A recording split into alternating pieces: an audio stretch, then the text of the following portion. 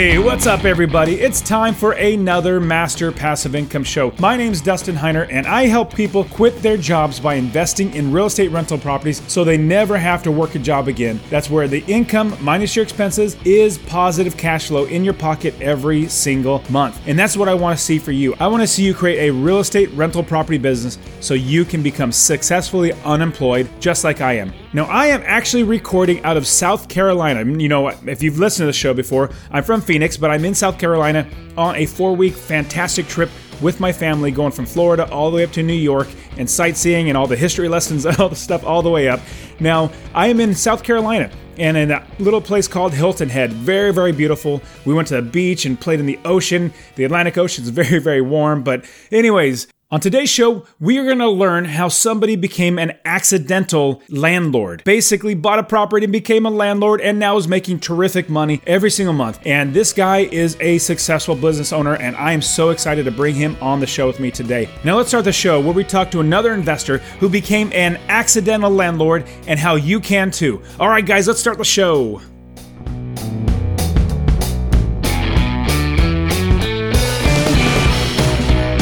Welcome to the Master Passive Income Podcast, where we talk about all aspects of real estate rental properties with a special focus on making enough money so you can quit your job and live the dream life. And now, here is your host, Dustin Heiner. All right, now we are getting started in today's show. Now today I am in South Carolina and this place is called Hilton Head and we're seeing all these great historical sites like Fort Pulaski. Really, really cool to see Fort Pulaski. We're going to Fort Sumner today. Then we're going to actually drive over into Georgia, and go to Atlanta, go see the World of Coke. There's a Cabela's there. Looks pretty awesome. But anyways, we're on our trip, started in Florida. We already went to Orlando, Savannah, Georgia. Savannah, Georgia was absolutely beautiful. Went on a riverboat cruise and saw so many great things. It was terrific. We really liked Savannah, Georgia. But now we're in Hilton Head and we are on our way up the East Coast. Our end stop will be in New York and we'll travel back down and fly out of Washington, D.C. We'll spend the last week in Washington, D.C. I am so excited to actually go through Washington, D.C. with the kids and see all the historical stuff. And if you're interested in investing in real estate rental properties, I want to show you exactly how to do that. See, the best time to learn is when you're not ready, to look for deals. Right now, if you think, well, I'm not ready to actually buy any properties, right now is the best time to learn because once a deal comes, it's too late to start learning. You want to start learning now so that when a deal comes, you can jump on it and seize that opportunity. So I want to have you join me for my free investor workshop. Go to freeinvestorworkshop.com. Join me there where I will show you how to create a successful real estate investing business just like I did. Go to freeinvestorworkshop.com. Now, in today's show, like I was saying earlier, we are going to learn from somebody who became an accidental landlord. Now, what's really interesting is that this investor is very entrepreneurial. He actually says that he accidentally became entrepreneurial as well, but being entrepreneurial, as soon as you have one business, you realize it's not that hard to start another business, or you just got to be a little creative, and it's absolutely possible. And what you will learn from this investor is that he has other businesses that are very, very successful. So he has one called ptmoney.com. That's where he teaches people how to invest their money, how to be smart with their money. And he's successful with that site alone. Like he literally doesn't have to work because of that website. He also is the founder of FinConExpo.com. It is a financial bloggers conference and podcasting conference that I love to go to because I love to learn how to teach better, how to use online medium to reach people, to show them how to quit their jobs. And that is a big business. His FinCon business is a big business in itself. He's also created a video production company. And like I said, I'm super excited to have him on the show. He is a terrific guy. I'm so glad I know him. And let's start the show where we talk to Philip Taylor. He goes by PT. He's an investor, a business owner. And let's listen in to see how he was able to become an accidental landlord, and he will continue to build his business with rental properties. All right, let's start the show. All right, PT. Hey, thank you so much for being on the show. Dustin, it's great to be here, man. So I am super excited that you're a businessman, you're an entrepreneur, but at the same time, you have real estate. You said, I'm an accidental business owner. But anyways, before we get to that, no, not business owner, rental property owner. Sort of an accidental business owner too, but okay. Go ahead. So before we get to that, tell us a little bit about you. Are you married? Where do you live? And what do you like to do with your family? Yeah, I live in Frisco, Texas. 43 years old. Have 3 kids. Enjoy it there. Met my wife there. We love it. Originally from North Louisiana, so I'm a Louisiana boy at heart, but found Texas as quick as I could. So came up, followed my father's footsteps. He was a CPA, certified public accountant, so I kind of followed that, and I'm a CPA as well. Spent 10 years doing public accounting and corporate finance, and then found blogging and the event world. So yeah. So you've transitioned from being a CPA into more teaching and the online space of educating and everything like that. So that's pretty neat. So what brought you from Louisiana to Texas? Was it school or? Yeah, so I had the one good job in Louisiana you can have as an accountant. And then when I didn't like that job anymore, I'd said, all right, I guess I got to move. So just not much opportunity where I was at in the Shreveport, Monroe area. So moved out to Dallas, which is only 3 hours away, and bigger pastures and more opportunity. That's awesome. So you said you've called yourself an accidental landlord, an accidental owner of a rental property. Tell us a little about that first process of getting that property and what happened, because a lot of people, like when we're talking about real estate, we're saying let's intentionally find a property to buy. Tell us about your story of becoming an accidental landlord. Yeah, so I married my wife in 2006, and at that time we decided to rent a place together, and we chose a townhome there in Frisco, Texas, right off the tollway. Nice little place. Had 3 units right together. They look real sharp, look like big custom homes, but it's actually 3 townhome units, and we rented one of those from a guy in New York who never was there, or I've talked to on the phone only, and sent him a check every month. And it was kind of then I was kind of brewing on the idea, well, maybe one day this could be like something I do, But we were strictly looking at renting at that point. And then a couple months later, we just said we really like this place we're renting. Why don't we buy one of these units? They were still building out the neighborhood, so they were still kind of sort of a second phase of townhomes just going up across the neighborhood. And we started looking at we saw those every day almost. So we drive by them and we thought, oh, why don't we like it here? Why don't we just buy one of these? We like these units. So we settled in on one, and we made the purchase. We made the decision to buy, and then we put some money down. So we had to wait 6 or 7 months to actually, see the house, the townhome being completed. So that was kind of how we got into it. It was right after being married and decided this where we wanted to be and maybe start the whole family thing. Didn't have kids yet, but thought maybe this would be a good place to start. So in the back of my mind, I thought this might be a good property to rent out again, because I was referencing the guy who was a remote in landlord York, for me. I was like, oh, that kind of played on my potential entrepreneurial dreams, in the future. And so kind of saw myself in a potential, in his footsteps. So yeah, that's kind of what led us to make that first decision. So we actually stepped into the townhome as homeowners in September of 2007. Oh man! Right at the peak of things. Yes, it was. So, our realtor did not really help us with negotiating that back down, or we felt like we were just kind of stuck to buy it, So we bought it, and almost within a couple of months, Zillow told us our home was worth $30,000 less than that's probably only the start too. We had bought it for, yeah. And so, long story short, that eventually went down to about $60,000 less, and started climbing back up. And in 2012, we had 2 kids, and we were the middle unit in this thing. So we didn't have really a yard at all. The yard was taken care of by the HOA, which is nice. We really didn't even have a yard. So. Long story short, we decided that we would move to a place that had greener pastures and had a little bigger yard there. So it's just across town. And so my first thought was, let's sell this thing and then move into the new thing. And then I started running the numbers and looked, and below and behold, it's still worth $20,000, maybe $10,000 or $15,000 less than what we had bought it for at that point. Well, maybe it'd come back more, but after realtor fees, it was going to be certainly eaten $10,000. And what year was that? 2012. Okay. So things had bounced back a little bit, but not really. And so that's kind of where we found ourselves to make this decision whether we sell or, like I said, we lose money, sort of being forced to become like a landlord. So I'll stop there, and if you have additional questions, yes, go for it. So from there, did you buy a new place and move out of this one? How did that work out? Because you have to have a sufficient income to have two mortgages. If you're going to try to get a mortgage, tell us about that. Yeah. So I guess to add more complication to the story, I had left the corporate world and started blogging full time back in 2010. So I was 2 years into being a solopreneur and having a blog as your job, as your income.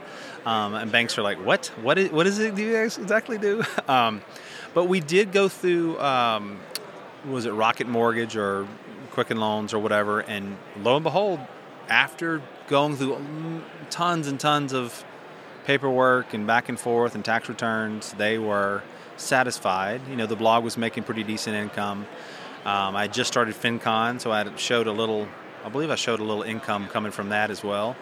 And so, I guess they just didn't have a problem with me moving that direction. So ultimately we said, well, why don't we maybe hold on to this thing, and turn it into a rental property.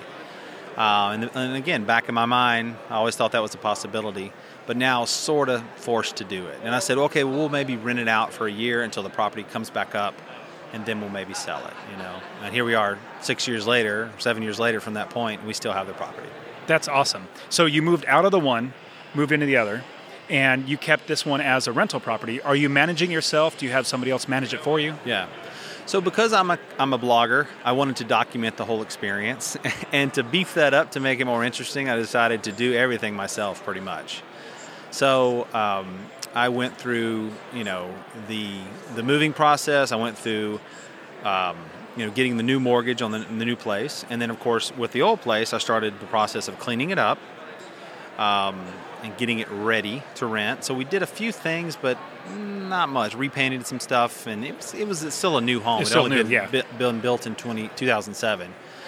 So it was pretty much ready to go. So did a little bit of cleanup, a few repairs, and then got it ready for the market. Put it on the market and advertised it with a few places. I think Zillow and a few other places early. You could kind of list it for free. Yeah. Craigslist even. Oh, absolutely. Yeah. I think Zillow maybe dumped it over to Craigslist for me, but put it out there, and it was just at a time where people were really moving into the area and excited to see this property on the market.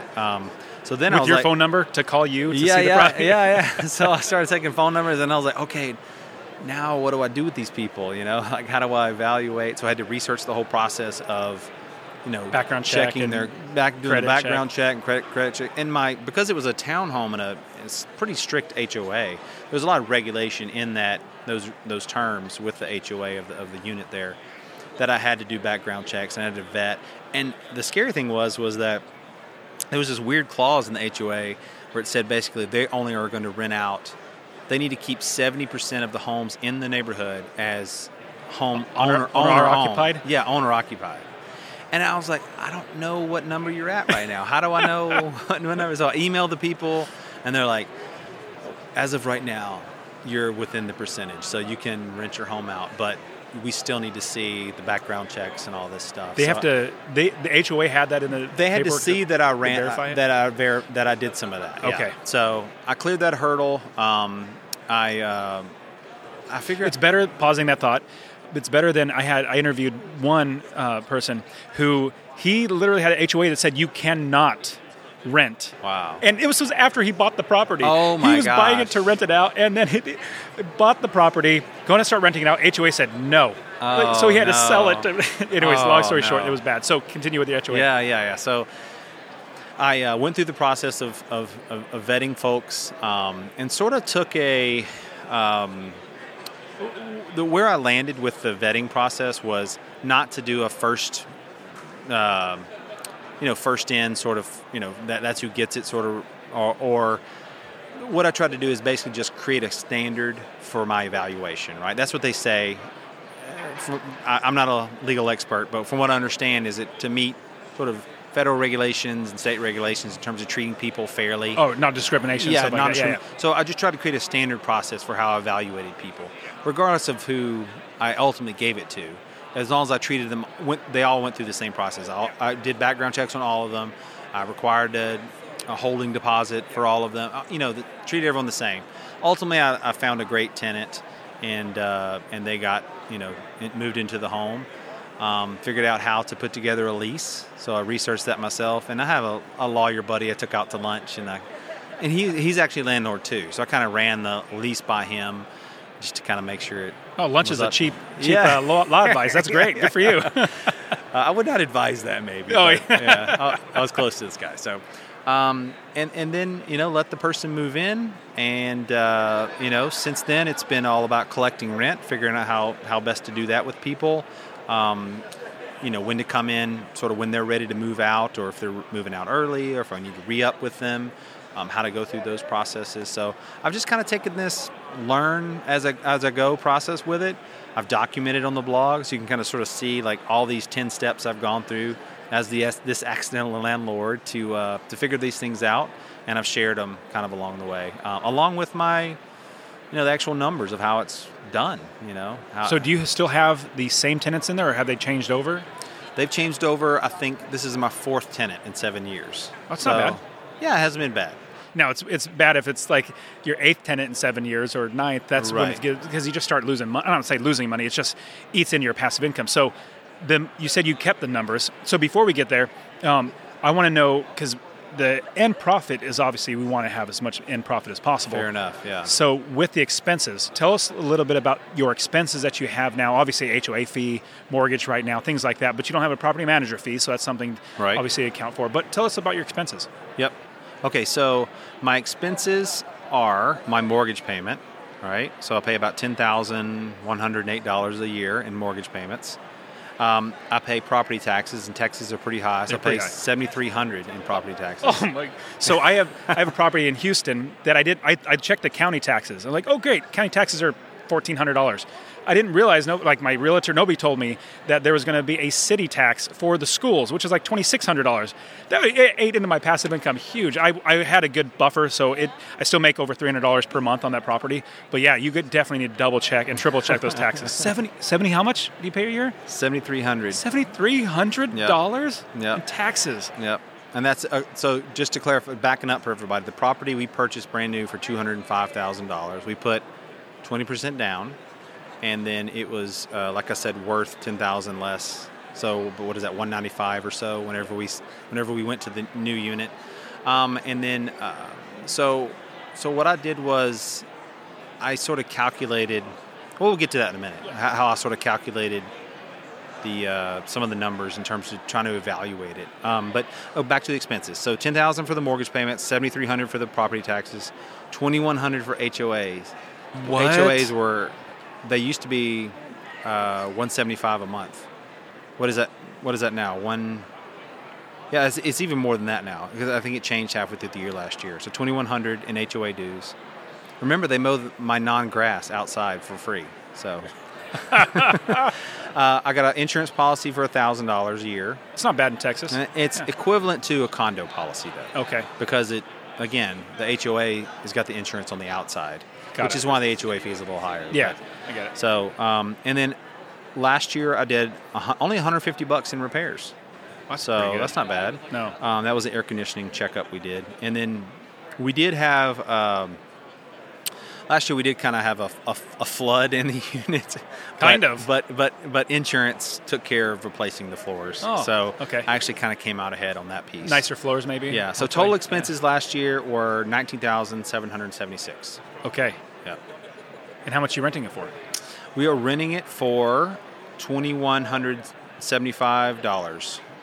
So was that like $4,000 profit? So, and we upped it by $25 in last July. So total rents collected last year was $84,085. So $24,000. Almost $5,000 then. So almost $4.5 on the on the cash flow for the year. That's fantastic. Yeah. So if you were to manage you are managing the property, if you hired a property manager, how much would that eat into the passive income? Well, you know more than me. I haven't even researched what property managers More are. than likely, I found Texas, they have flat fees, so it might be like $100 a month. Okay. Yeah, because if it's 10%, that's $210 a month. That's a lot of money. I would be balking if I wanted to, somebody wanted me to pay that much. But usually it's about $100 flat fee that they usually charge. So just take out $100 and you're still pocketing really well. I mean, it would be like at $3,500. That might be worth it. Because I'm sort of tired of the calls randomly when I'm away. My tenants have been really great, and it's a really efficient unit. But inevitably, I'll be in Portland or in Orlando like we are today, and ultimately it's like, ring, ring, ring. Can you come over and fix this thing? So, and we have this thing that needs to be repaired. Or a lot of people say, well, the 2 a.m. phone calls, I don't want to get those. Well, I have all my properties, I don't worry about it because my property manager gets those calls. And so, yes, absolutely. And so for me, just my time, I could build my business more or do other things that I want to do because I have a property manager. It might be worth it. And it's certainly, if I got additional units, I would definitely seek that out. But for now, I'm good. I think I'm good. So maybe when I pay off the mortgage and the cash flow is really big, maybe I'll kind of perceive it differently. Yeah. If you are wanting to grow, actually, that's more the question. Are you looking to get any more properties? Like, what are your thoughts? Are you thinking beyond single-family homes or syndications or something else? I've waffled back and forth on this through the years, kind of looking at other properties in my area, looking at doing remote properties with people, looking at syndication. Ultimately, I just settled on some real estate crowdfunding opportunities. So I'm utilizing right now Pier Street to invest $1,000 at a time into rental properties and refinances that way. Got it.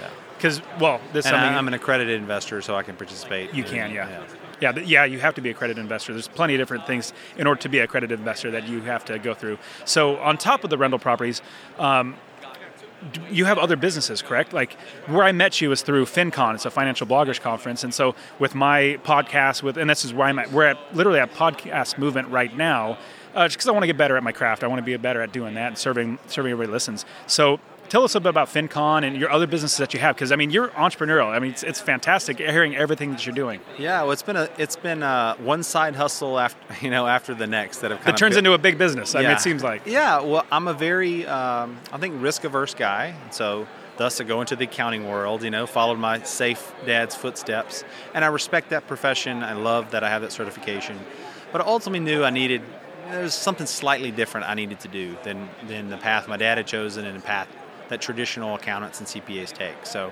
just hadn't figured out what that was yet.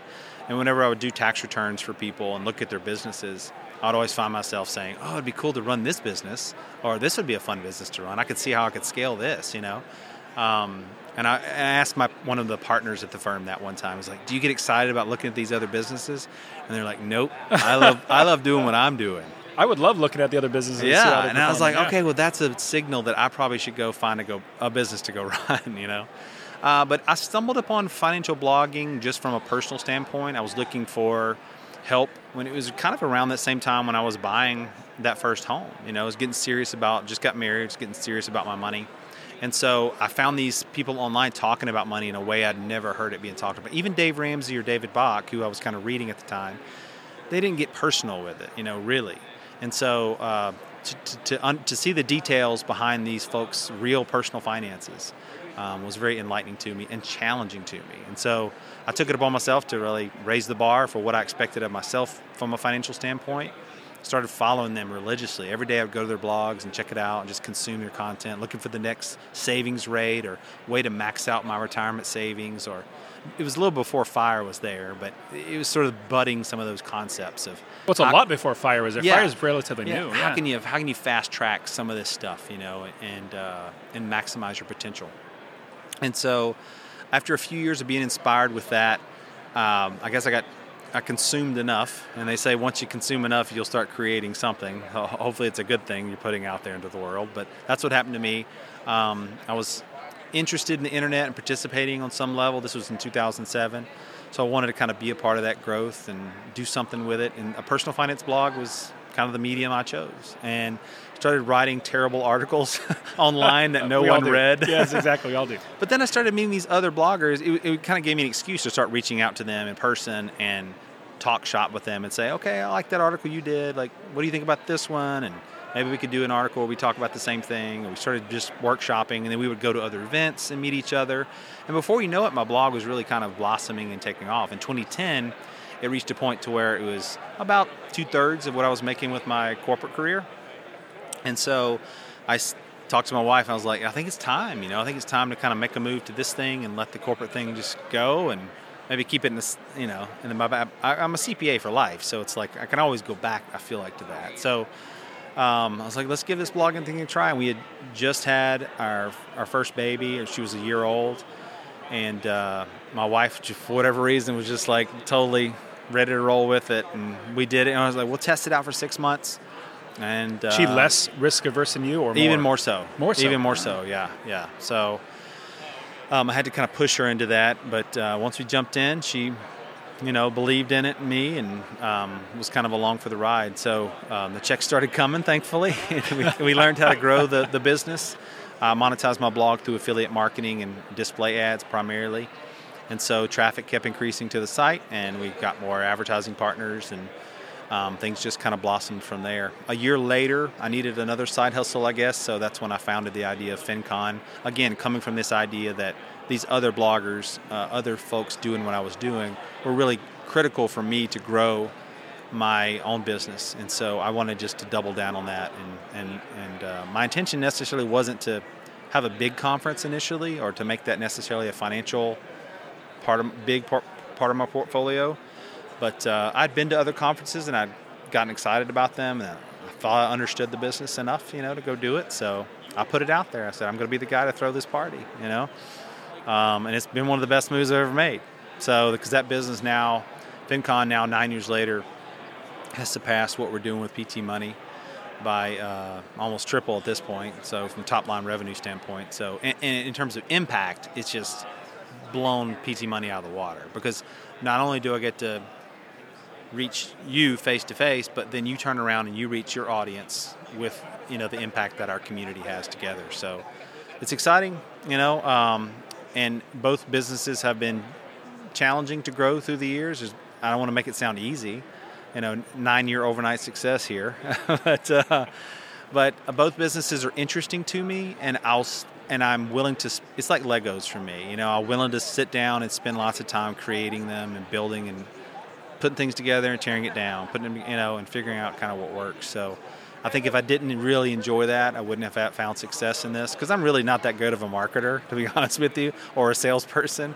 But I just really enjoy this community and certainly building this type of business. So it's like getting up and playing every day, Well, it definitely shows. I went to FinCon in 2017 in Dallas, and that was a lot of fun, because I got to meet people because I was doing my blog and podcast. I was just doing all that stuff by myself. I didn't think like you, maybe I should reach out to people. I just kept doing it because I wanted to help people. But then finding FinCon and meeting so many people that just want to help people, it's terrific. I really, really love the ability to help so many more people. And so same thing like with you, just networking and working with other people, getting ideas, all that good stuff. Same thing with real estate. The more I talk about real estate, the more people come around me and then want to talk about real estate and work together and all that sort of stuff. So I think it's exciting, everything that you've done. So the next step after, was it the crowdfunding site? I can't remember, what was it called?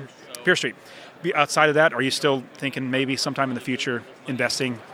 Yeah, I think if I ultimately got if one of my businesses, had a partnership or an acquisition down the road, I think I would probably, instead of taking all that money into the S&P, I'd probably take some of it and put more into real estate. Well, as you can see, literally right now, like today, it tanked like 620 points or something like that. Oh, really? Oh, yeah. You didn't know? No. Yes, sorry to tell you. So I literally got all my money out of stocks like a long time ago. Not saying it's everybody should do this. This is what I did. I put it all in real estate, and I can see real estate coming a mile away, plus I get passive income. And so Stock markets, like the next day it could be literally gone. And I was like, I don't like that.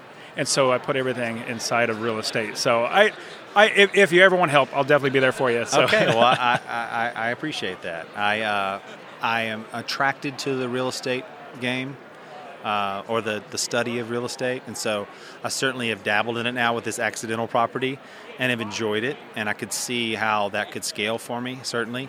I also like the crowdfunding aspect of it, though, too. So The hands-off is great. Yeah. Syndication is really, really good because you're an investor, and it's more so than crowdfunding. Crowdfunding is a lot of, not to say limitations. You don't make as much money as in syndication. Right, so you're that's a what I've passive heard. investor. Yeah, oh, so much. And I guess the way I've perceived it through the years is that, the toys I'm playing with down the ground, the Legos I've got, are all about this conference and are about the, the blog. And so maybe the toys I have up on the shelf are kind of the real estate and the S&P and some of these things that are, they're still producing and they're part of the whole portfolio, but I'm not gonna create something beautiful with it because I'm just not tinkering with it, And you tinker with real estate, you love it, and that's why you can create amazing things with it. And so I think for me, I've perceived myself as like not quite there with real estate yet, but I think, like I said, once I maybe put something else on the shelf,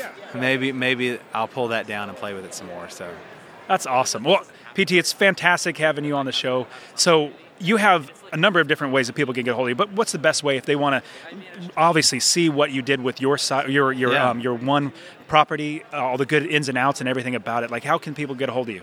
Yeah, so I did a whole real estate series on my blog at ptmoney.com. If you just go there and search for my cash flow analysis of our townhome there, you'll see all the numbers through the years. A good example for you if you're looking to do a similar thing.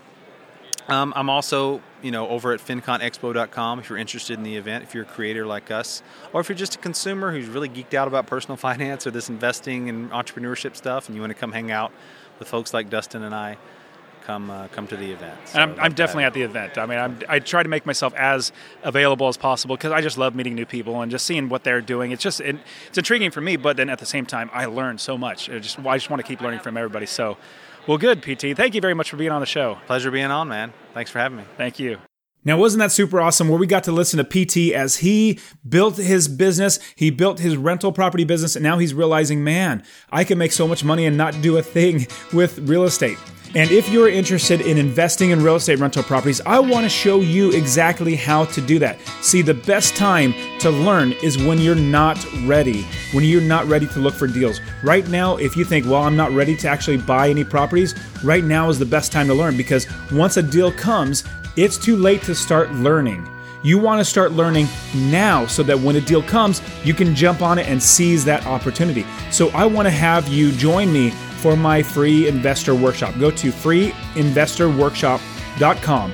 Join me there where I will show you how to create a successful real estate investing business just like I did. Go to freeinvestorworkshop.com. Now, you guys are awesome. Thank you so much for being here. All right, guys, we'll see you. You guys take care of yourselves. I'll probably be in Georgia next time you guys hear from me. You guys take care of yourselves. See ya.